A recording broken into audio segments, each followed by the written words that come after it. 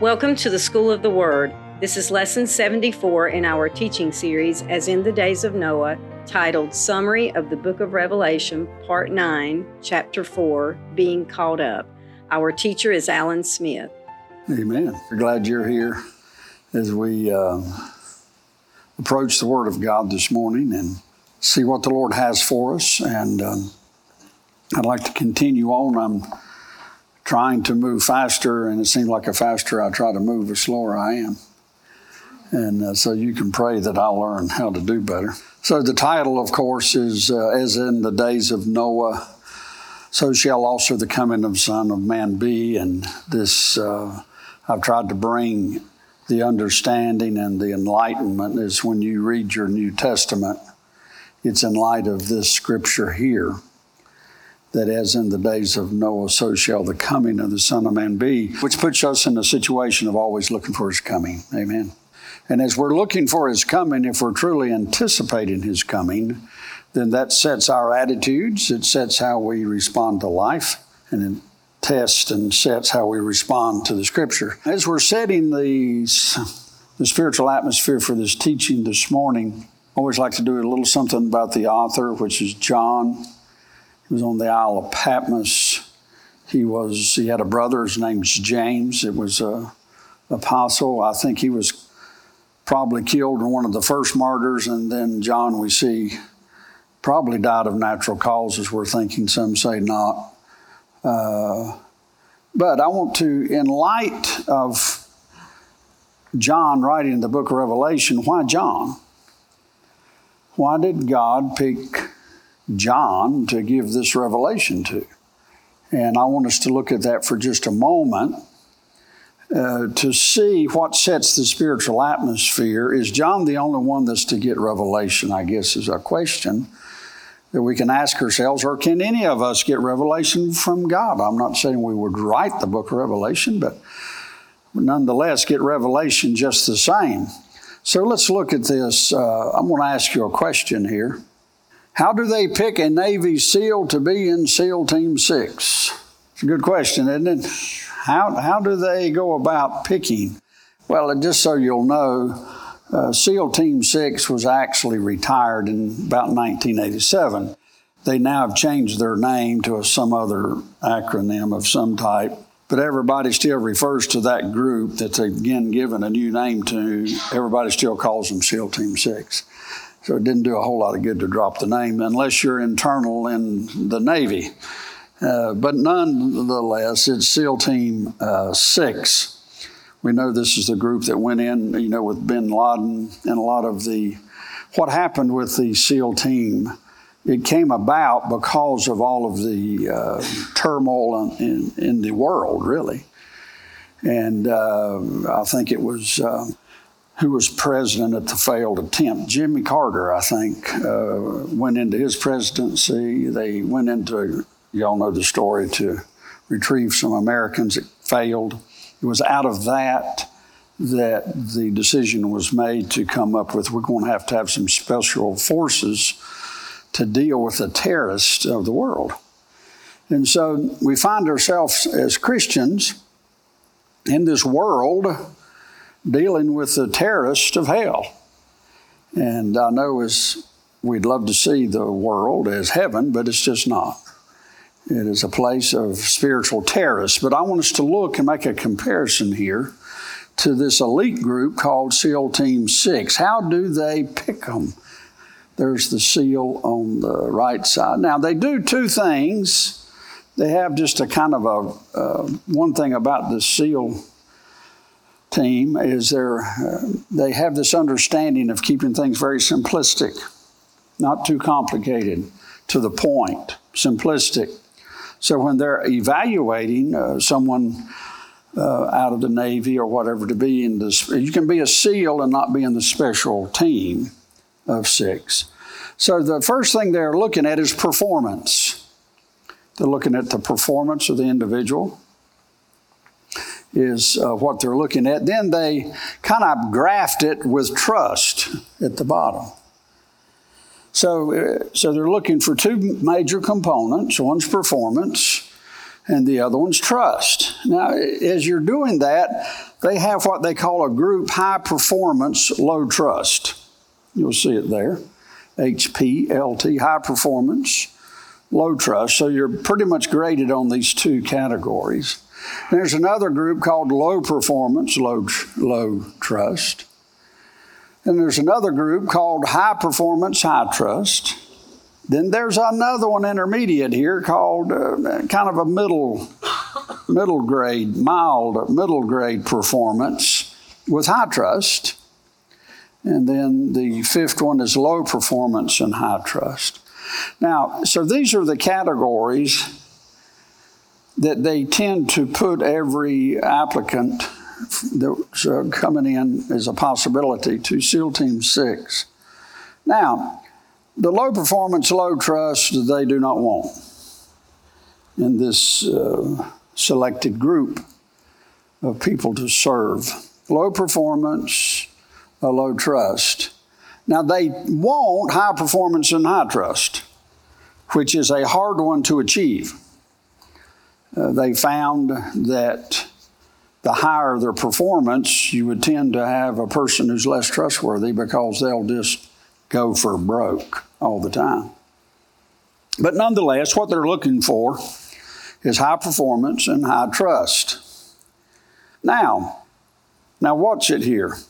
They would rather have, if they have to, they would rather have medium performance and high trust, or even low performance and high trust, than a high performance and low trust. Now, I'm going to give you just a second to figure that graph out. They would rather have a medium performance high trust, even a low performance high trust, rather than a high performance and low trust. And the reason is a high performance low trust, this person is a toxic person and team leader. And it's kind of amazing, isn't it? But they break it down in evaluation to these two things: performance and trust. They really want a high performance, high trust, knowing that that one's hard to achieve.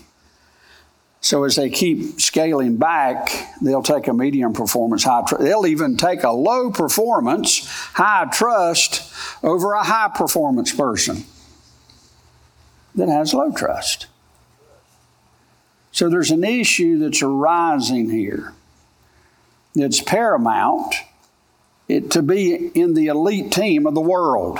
SEAL Team 6 is the most elite team of the world. Now, this is the way the greatest team in the world evaluates its team. The problem in the church is we put performance over trustworthiness, which will get you killed. I hear it all the time. Alan, this person needs to be on the worship team. They got a wonderful voice. Anybody know what I'm talking about? Now, I'm not saying that their voice wouldn't be good, but are you judging the situation on performance and you don't even know the person? Don't even know their trustworthiness or if they love God or... No, we tend to look at performance. If you get a job, they go, there's not even a test when you go to get a job. Everything's about your performance. There's not any questions about your trustworthiness. But yet the greatest team in the world knows that trustworthiness is greater than performance. And so it is in the church. We tend to be like the world, don't we? Well, I think that person can preach better than the other one. I think this person can sing better than the other one. So therefore, that great performance qualifies them where they need to be. Now, I want you to think about something. Jesus chose John. Jesus chose John. Now watch it here. It says in Revelation 4:1, after these things I looked, and behold, a door standing open in heaven.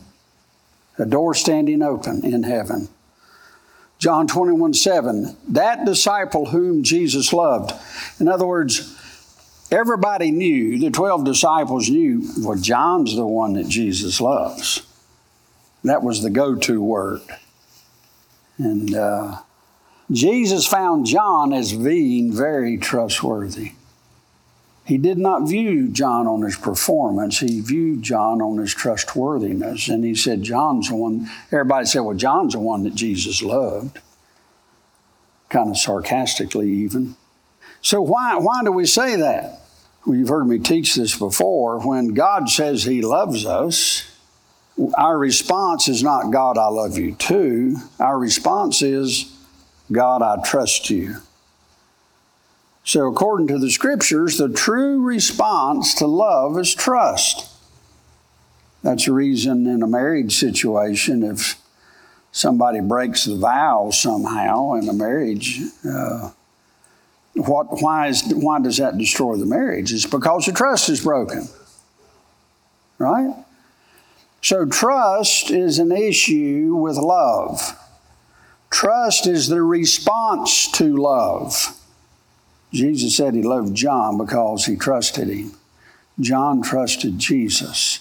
And evidently he had a very high level of trust in his life. I said last week that the devil and his demons believe in Jesus. And I talked to somebody this past week and they said, well, Alan, I believe in God. I believe in Jesus. I said, yeah, but do you trust him with your life?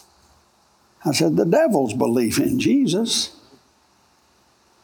We think that we got brownie points because we say we believe in him. When that word believe is a very deep word in the Greek. It's more than I just believe. It's not a first heaven belief. You believe in something to the degree that you trust it. That's how you know if you're walking in true faith. So I'm saying all this to say there's a reason that Jesus gave John the revelation. And the reason is he trusted him.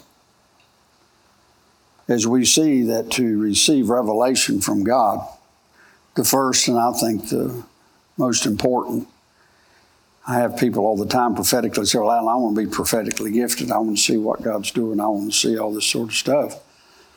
And I tell them, well, it's based on your relationship with Christ. Totally based on your relationship. The more you trust him with your life, the more Jesus one day can say, well, I can trust him with this revelation. Jesus doesn't give a revelation, then says, okay, what do you think about that? That's not the way this thing works.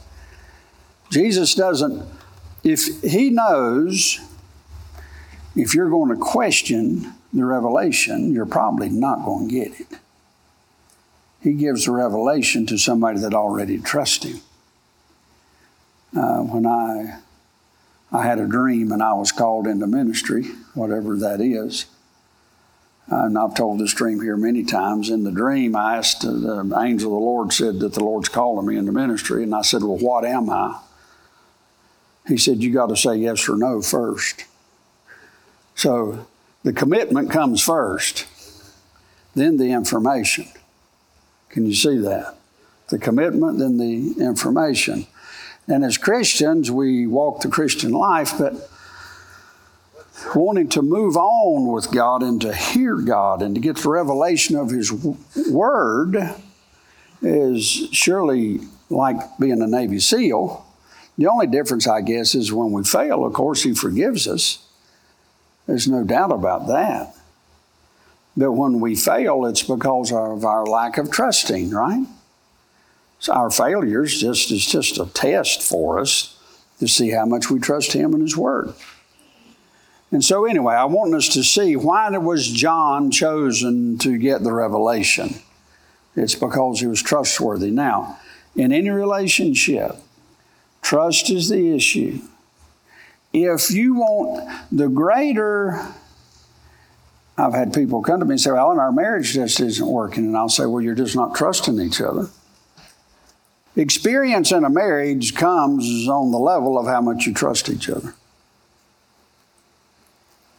That's a wonderful place to say amen, and you missed it. Did you hear what I said? Test what I say. Test what I say. But the experience of a marriage is based on how much the two trust each other. And life has it, if you will, that you can't, let me even say this, you can't prove to someone that you're trustworthy. You just live a life that is trustworthy. Some people, I don't care how trustworthy you are, you can't convince them. There's no way you can convince them. So it's not about convincing, it's about living. If you live a life that's trustworthy, and I'm just saying that trustworthiness is a big deal in spiritual things. It's a big deal. What comes with trustworthiness is commitment. Right? Someone that's trustworthy is somebody that is committed to what they say. And so, a marriage again, if you're not committed in your marriage, there is no way, it is impossible to convey the idea of trustworthiness. Right? Is everybody with me? If we want Christ to see us as trustworthy, that He might reveal to us spiritual things, it's important and necessary that we're committed to Christ. You see, grace is wonderful. Grace is wonderful. Grace allows us to get up and start over. But you don't overuse grace to get the revelations of heaven. That's right. Grace gives us the opportunity to pick up, slate's clean, let's go again. But a lot of times we want to go from grace to grace to grace to grace, and we don't understand, well, God's not speaking. God speaks, but He has this little thing of wanting to be in relationship with you. And when we're in relationship with God, the greater the relationship with God, the greater the experience with God. And so therefore, the greater the revelations from God. Revelations from God is an experience. Now, as a church, we're kind of what we call an experiential church. We believe in faith, and we believe in knowing the Word of God. But we also include experiential Christianity. We believe that we can have a personal encounter with God now. John had a personal encounter in that cave, I guess you could say he was in. He had a personal encounter with God. Jesus trusted him. And he said, John, sit down. I'm going to tell you some stuff, and I want you to write it down. So John wrote those things down as he heard the Lord. He had a vision of Jesus in there, and he heard that. Then as we get into chapter 4, it says there was a door. You looked up, and there was a door open. Now, the door that's being opened into heaven, as I've said before, you are sitting in a chair. Right, the first place that I know of chairs being mentioned are in the Word of God. And you can go to Revelation 4 even. It says that they were sitting. They had elders and they were sitting. So we know that people were sitting in heaven. Now take something as simple as the word sitting to make a point. People were sitting in heaven and we're sitting here.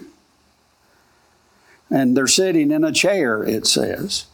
And you're sitting in a chair.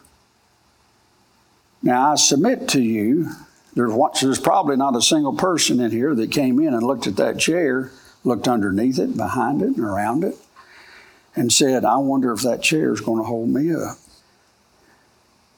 We just assumed that the chair was going to hold us up. So as a Christian, could we trust Jesus more than at least we trust a chair? In other words, we came in and sat in the chair, didn't give it a second thought. But we sat in it, thinking, having faith it would hold us up. But yet when it comes to God and to Christ, it's like we have to back up and judge if we can trust this or not. My question to you is, do you trust God enough or more than the very chair you're sitting in? There again, I'm just trying to make it understandable. And so we find that there's a chair in heaven, and they were first sitting in heaven as they were here, as we do here. So heaven, and these pictures of heaven, if you will, or these terms, a chair, a door, is truly symbolizing a door. When it speaks of a chair in heaven, it's fully speaking about a chair, sitting in a chair. So when you get to door, the door is just as real as a chair. It's a real door. Now, this door that we're experiencing open into heaven, as an experiential church as we are, we can come into a service.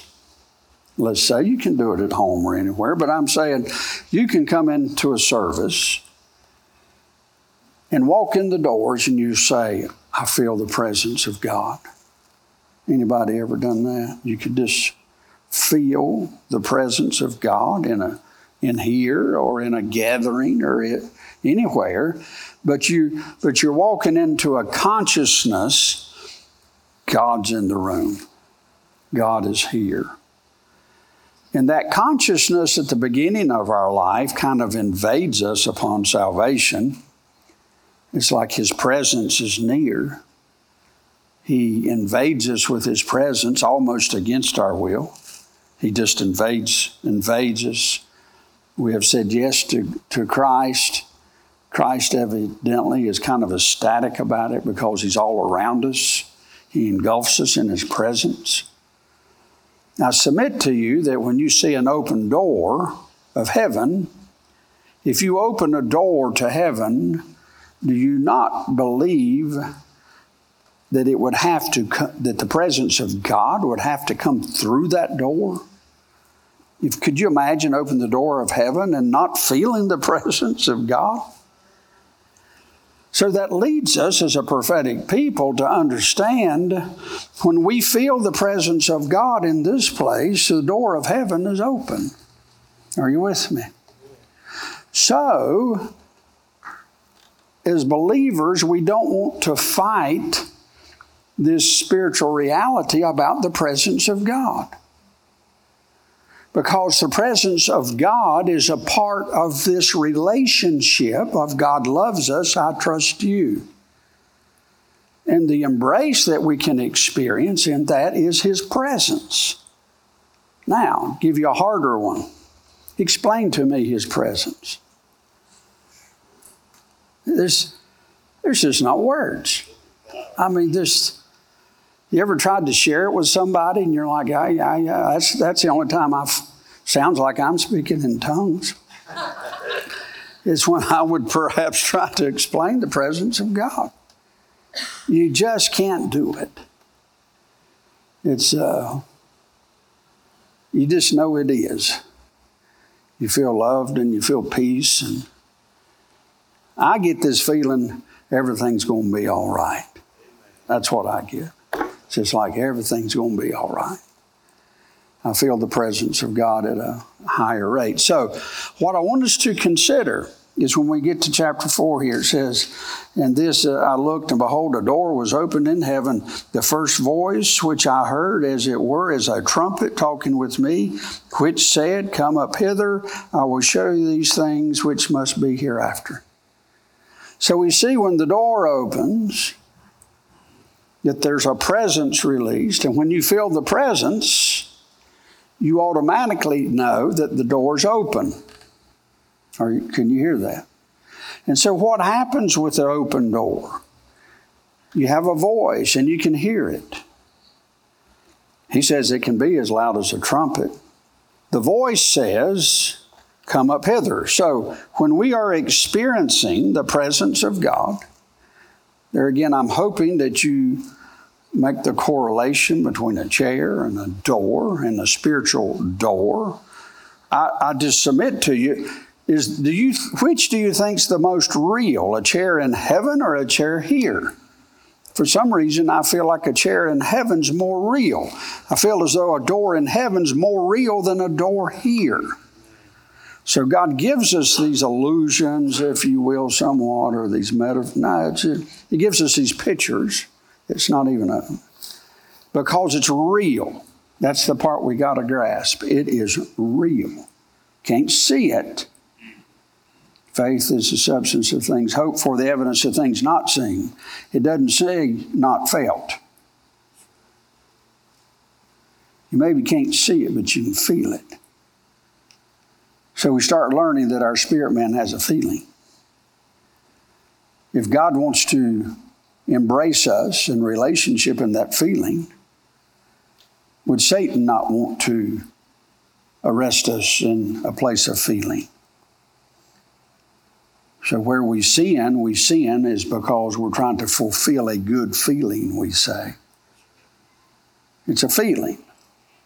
And the enemy is trying to pervert what was given to us of God to be able to detect His presence and His revelation. So you can see how trustworthiness is important in revelation. Lest God give revelation and we mix it in with our feelings, some's God, some's the devil, and we got all this huge mixture trying to figure out what's God and what's not. All right, just test what I say. Now let's move on. I want to move quickly through this chapter 4 and 5, actually, because I'm trying to get us to 6. Actually, I believe it or not, and I will hold to this, I'm just doing a summary of the book of Revelation. I'm not doing an in-depth thing, but chapter 4, a little bit 5, I've got to hit it a little bit closer in because you go from the 7 churches and you jump right into an open heaven. And John's in this open heaven state, and he starts seeing, you see, from 4 back, Revelation 1, 2, and 3 is what has happened and what is happening. Now he says, I'm going to take you towards your future, things that must come hereafter. So let's just look at the reading of the word quickly. It's pretty much self-explanatory. And immediately I was in the Spirit, and behold, a throne was set in heaven. One sat at the throne, and he that sat was to look like a jasper, a sardine stone, and there was a rainbow round about the throne, in the sight like unto an emerald. There he's looking into heaven. Now, I'll take you back to last week's teaching just for this word, harpazo. It says here that the heavens were opening. It says, he said, come up hither and I will show thee things. Come up hither, which is harpazo, same word for the catching away. I'm not going to reteach. If you want to see about the rapture of the church, watch last week's teaching. Same word, harpazo. This word was taken from the Greek verb harpazo, meaning to seize up, spoil, snatch away, to take oneself, especially used of rapture, and there's the references. Harpazo is translated called up or called away 5 times. When you go into the Latin Vulgate, the word there for harpazo is a Latin word, rapio. You got rapio, then harpazo, and rapio is where we get the English word rapture from. Now, we see harpazo here is in 1 Thessalonians. So John here, it says that he was beckoned by the Spirit to come up. In other words, he was called to come up to harpazo.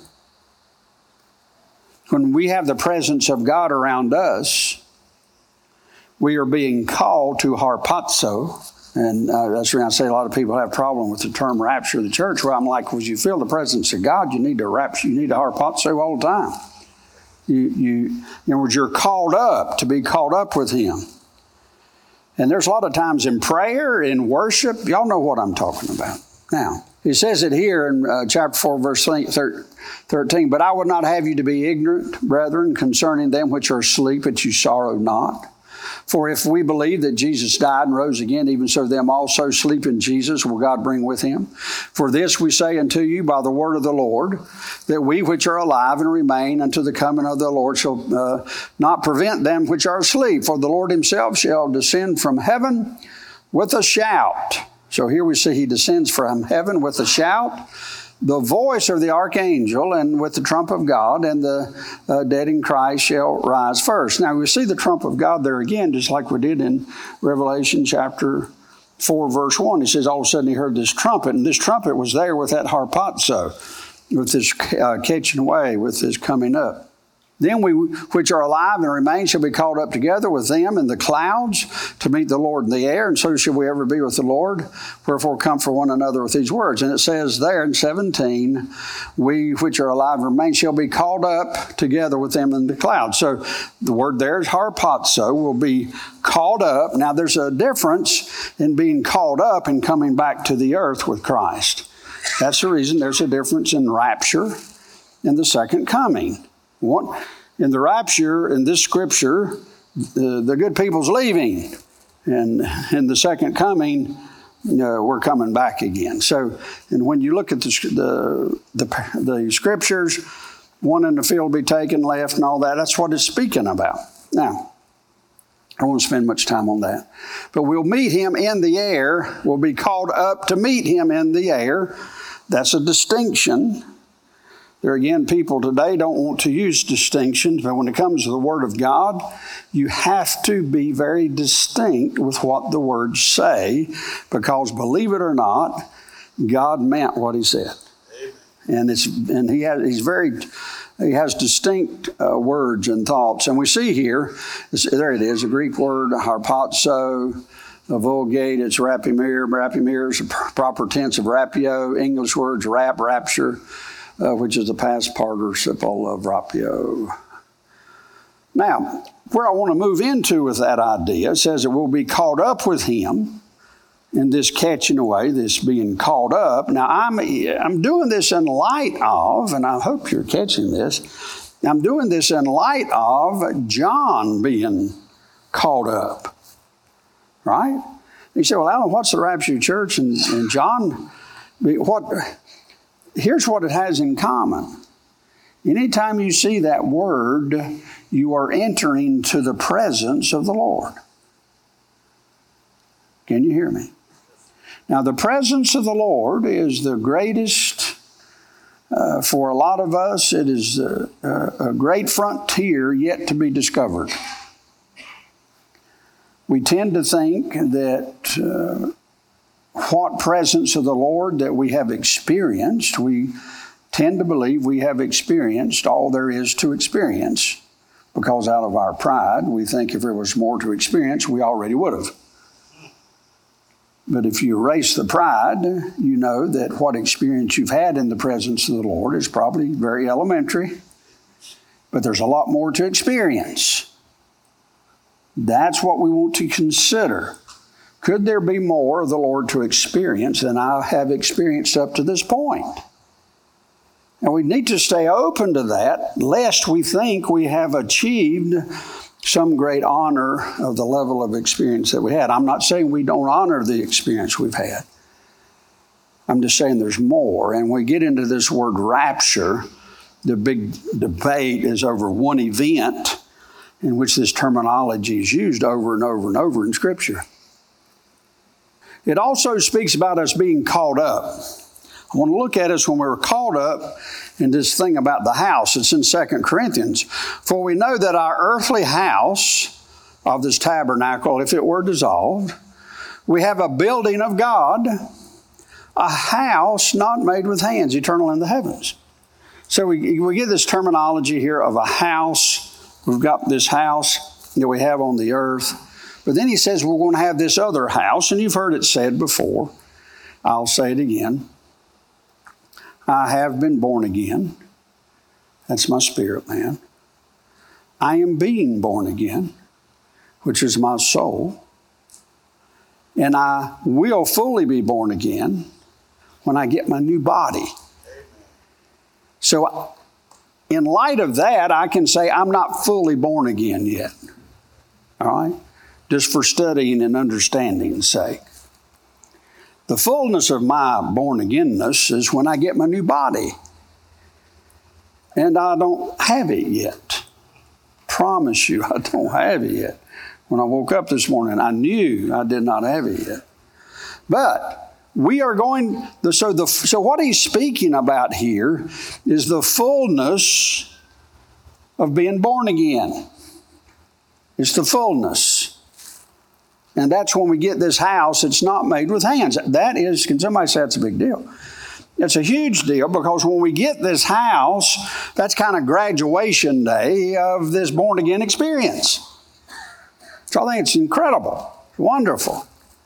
But it's a big deal. That's what I'm wanting you to see.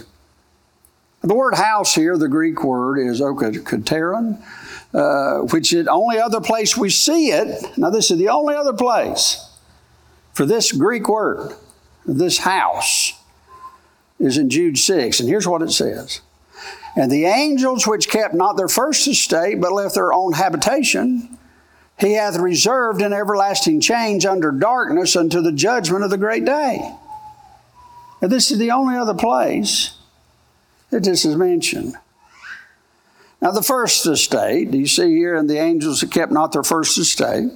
First estate is Akor, principality, a magistry of angels. So we know that it's speaking about the angels, which it says at the beginning of Jude 6, the angels which kept not their first estate. Habitation, it says, but left their habitation. You see that in Jude 6? Habitation is okateron, or dwelling.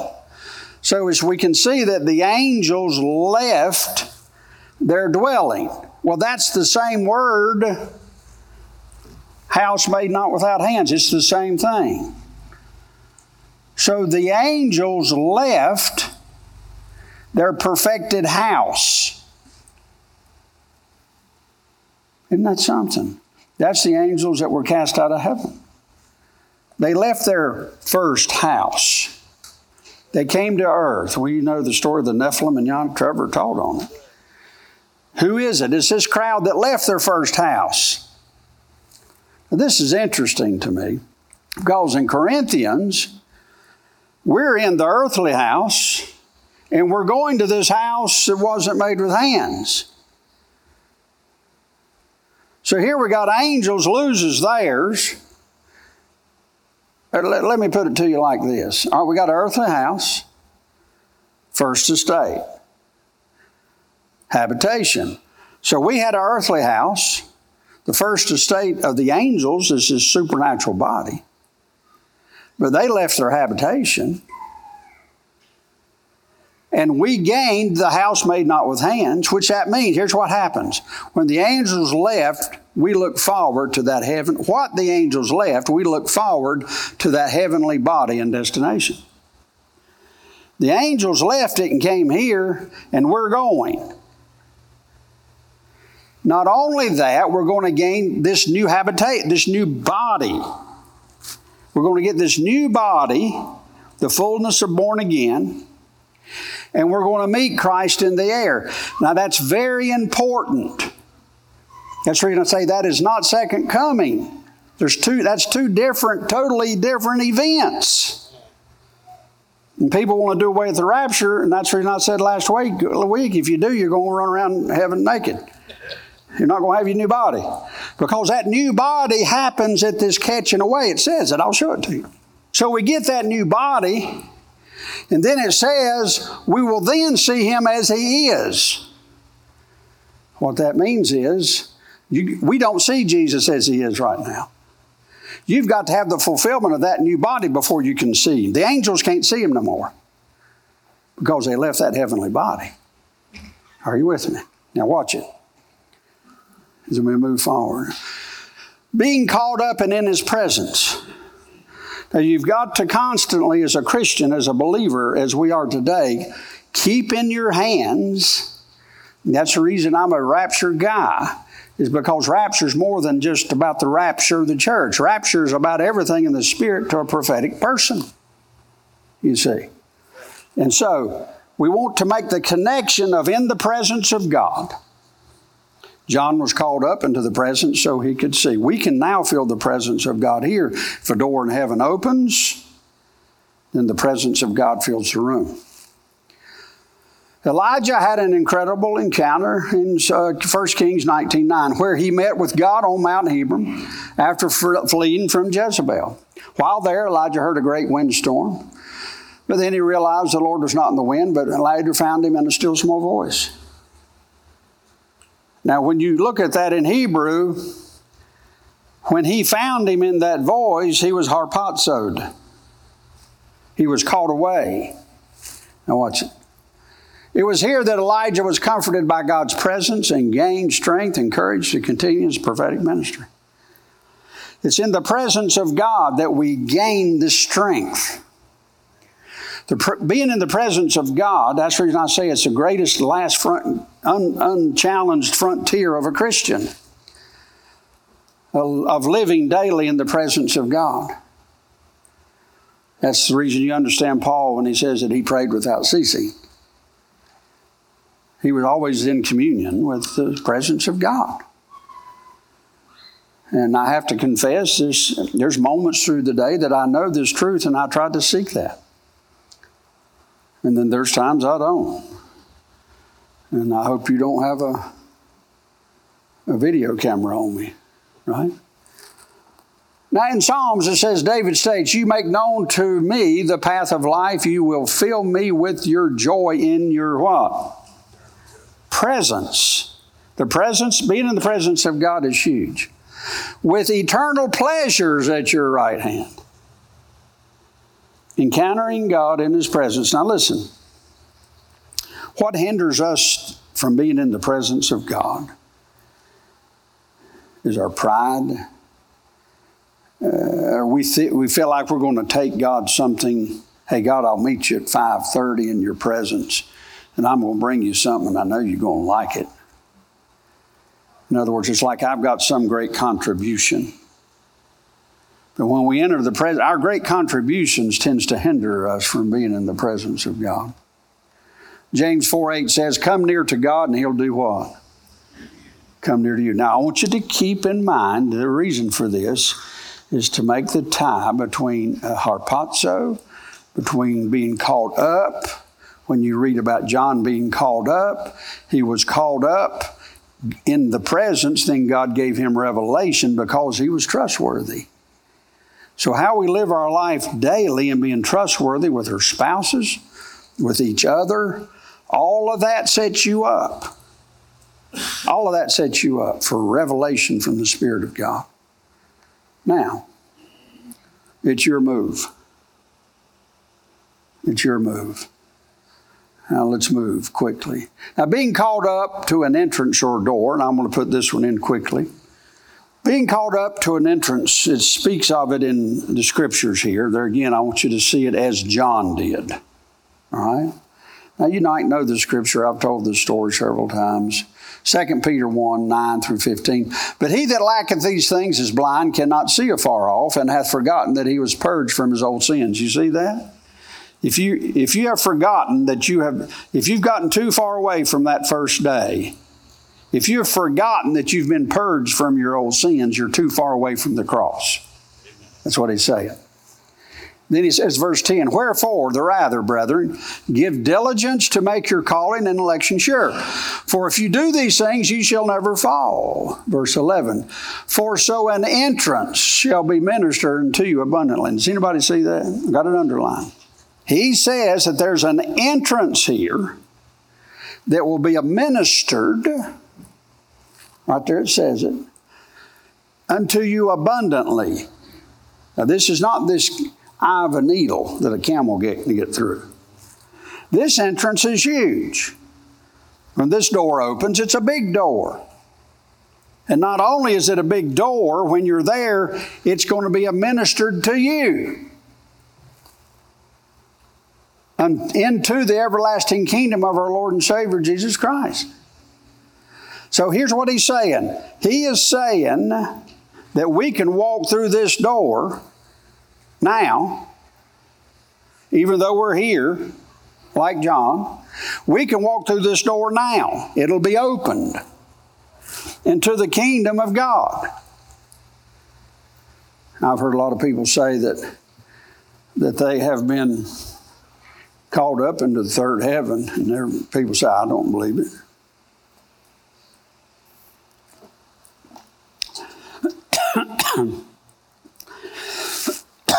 Just because you ain't been there doesn't mean it's there. I hadn't been to Australia, but it doesn't mean it's not there. I'm just reporting to you the Word of God. That's all I'm doing. And he says, this opening will be administered unto you, and it's going to be abundant. and to the everlasting kingdom of our Lord and Savior, Jesus Christ. Is there a ringing in here a little bit, or is it just me? It's what? It's not bad. Okay. Wherefore I will not be negligent to put you always in remembrance of these things. Peter says, I want to remind you of these things, though you know them and be established in this present truth. Yea, I think it meant as long as I am in this tabernacle to stir you up and putting you in remembrance, knowing that shortly I must put off this tabernacle, even though as our Lord Jesus Christ has showed me. Moreover, I will endeavor that ye may be able, after my decease, to have these things always in your remembrance. So we know there he's alive. He's referring to this heaven unto the kingdom will open unto you now. Now, if you read the scripture before 9, it talks about the divine nature. So what Peter's saying is you can have the nature now. When we die and we're in heaven, we will have a divine nature. But what he's saying is we can have that nature now. You can have the nature and at least start on this new nature that you're going to have in heaven, but start on it now. And as your nature changes, this door is going to open unto you into the kingdom of our God. Now, just because we're maybe not experiencing it doesn't mean the scripture is not true. Now, I'm not fussing at you or myself. I'm just telling you what it says. And I'm also telling you that this is based on us being trustworthy with God. Sin and honesty makes a difference. If you want to get beyond day one of Christianity, Christianity has existed until now because there are some people that have walked through that door of the presence of God. So I just ask us as a church, we just come together for a few minutes on Sundays. But I do ask of us, it is available to us to have the presence of God in this place. That is so real and it is so possible. Did you know in the presence of God that all of a sudden theology doesn't matter? Can somebody hear what I'm saying? It doesn't matter. The great theologian's in the house. What he says goes. Theology is what holds us outside of his presence. But in his presence, there is none. Because we worship him. And he takes over the scene. I promise you he won't break his word. So we can be comforted that God is among us and among his people. So that those can come in that are hurting and are brokenhearted or sick. We can't help people be healed. But we can contribute to the presence of God in this place. And it's in that we long for. Test what I say. Let's stand. Lord Jesus, we love you.